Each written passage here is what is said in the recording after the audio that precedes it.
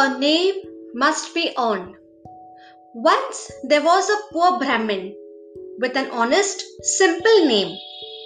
But Panditji is what the entire village called him instead. His wife would call him, "Hey sir, ho sir, do you hear me?" That's how she would address him, and the poor man would fret silently. He'd think, "What a lovely name I have, Manram Swaroop. Let there be someone who uses it. Even just Manram would do. So what will happen to my name? It seems there is no use for it." At last his wife explained to him, "Everybody has a name, but a name that matters must be earned. To earn a name, some good must be done. Hardships must be done. Only then does one have a name." Next day, the man left his village, setting out to earn a name. In the forest, overcome by thirst, he looked for some water. As he searched, he came upon an old, abandoned ancient well. Into the well he peered. From within it voices came. "Is there anyone, any God-fearing soul who can pull us out of this forsaken well?" Into the well a lion had fallen. A monkey had fallen in too. A man, a snake, each one by one. All four were stuck in the well, stuck there, waiting for rescue. The four, seeing Panditji, called out, "Have mercy, brother, have pity. Pull us out of this forsaken well." The Pandit said, "Oh lion, lion, tell me, pray, why should I help you? I know you'll eat me up." The lion pleaded, "Pandit, help me please today, and tomorrow it will be my turn." Panditji remembered, to earn a name, some good must be done.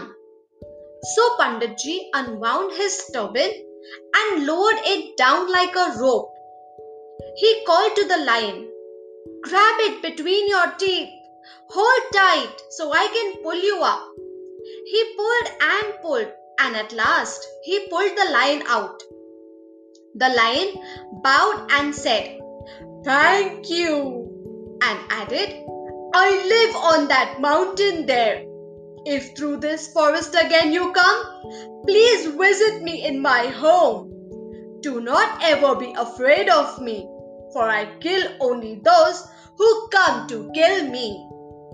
The lion went off, and the Pandit, peering into the well, lowered his turban into it once again.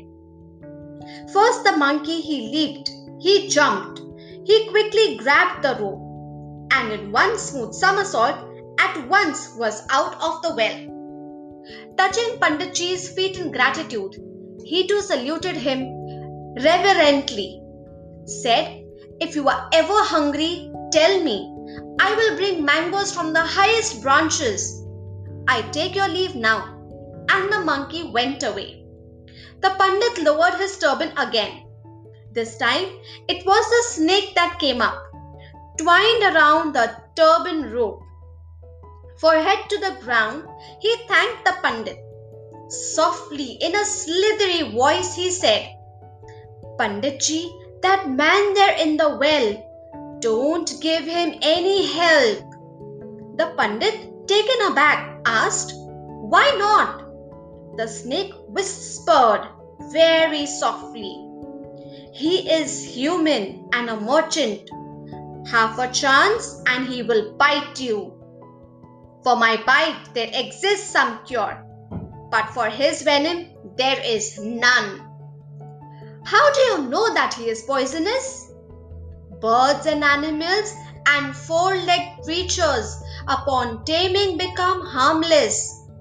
Has anyone been able to tame man?" The Pandit lost himself in thought.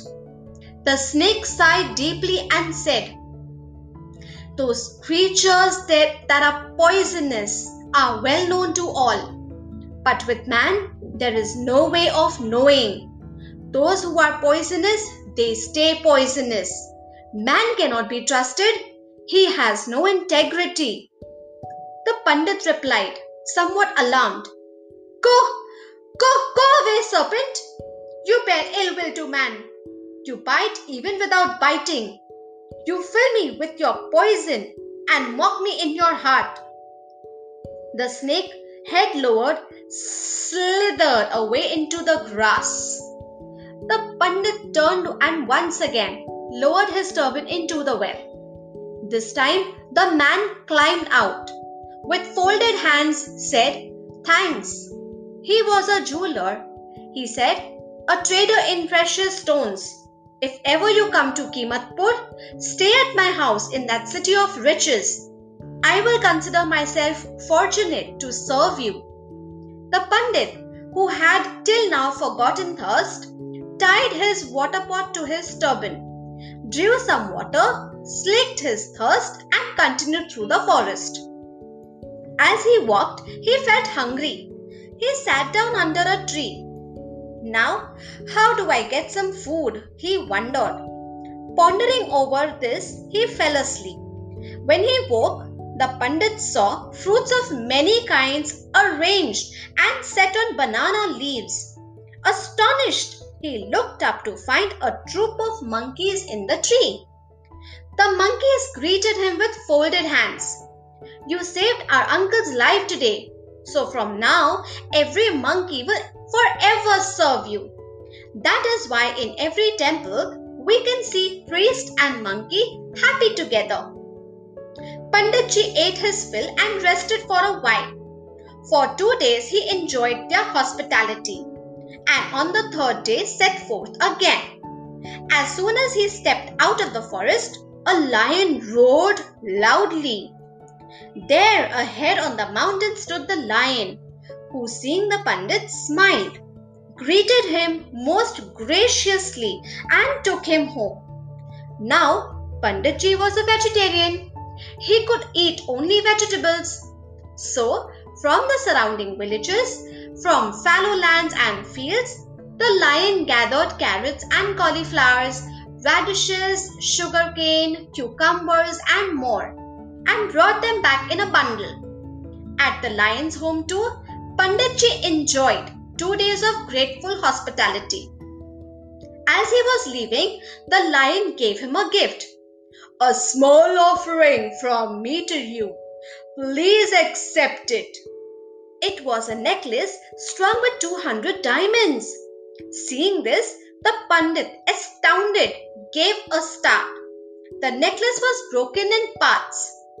He thought, I can go to Kimatpur to the jeweler I know and get this repaired. Taking his leave of the lion, the Pandit went straight to Kimatpur. He showed the necklace to the jeweler and asked, Can it be repaired? The jeweler replied, Sir, rest a while. Let me ask my workman. Leaving Panditji at home, the jeweler went straight to the palace and showed the necklace to the king. Sire, in truth this is the same necklace. It was last year at about this time. Do you remember? The prince had left home, saying he was off to the forest to kill the lion. That day, this was the very necklace that your royal son was wearing.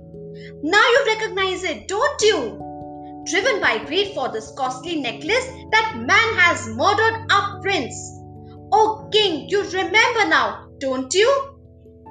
The king at once commanded, Imprison that wicked man! Let him rot in jail and die! He rewarded the jeweler and sent him on his way. The poor Pandit, a victim of fate, suffered in jail and rued his actions. Why did I ever trust that jeweler? Just then,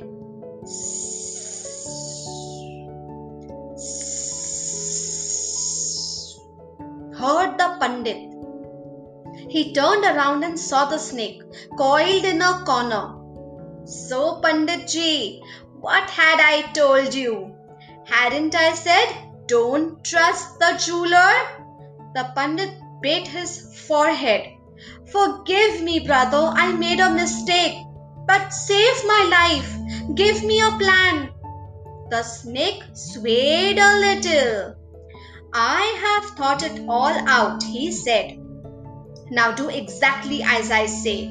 When the queen walks out into the garden, I will bite her. An alarm will be raised in the palace. Someone save the queen's life! They will cry. Until you reach her side, the queen will remain unconscious. My poison will not leave her. But how will I revive her? Listen then. My venom shall be hidden in the nail of her left big toe. Pull the nail and let the poison out. The queen will regain consciousness. The snake quickly slithered away, for he had heard the guard returning. The very next day aroused the cry. The palace was in uproar. The queen has been bitten by a venomous snake. Save her, someone! Save the life of our queen! The best doctors and physicians tried and gave up in despair. The queen did not awaken. The king announced, whoever revives my queen shall be showered with riches. The guard at the prison door sat puffing and smoking. Panditji called him and said, tell the king, give me a chance. I can revive the queen. The guard thought he didn't mean it. Perhaps this was a chance he was looking to get out of jail. He mentioned the Pandit as a joke to the superintendent. In the prison there is a madman. He says he can revive the queen. Ha ha ha! The superintendent mentioned it to his superior. The superior officer to his superior officer. And that superior officer to his superior officer. So that in this manner it had at last reached the king. The king sent for the Pandit. The Pandit came and standing by the queen's feet, he pulled at the nail of the left big toe, and the venom poured out. Slowly the queen opened her eyes, revived.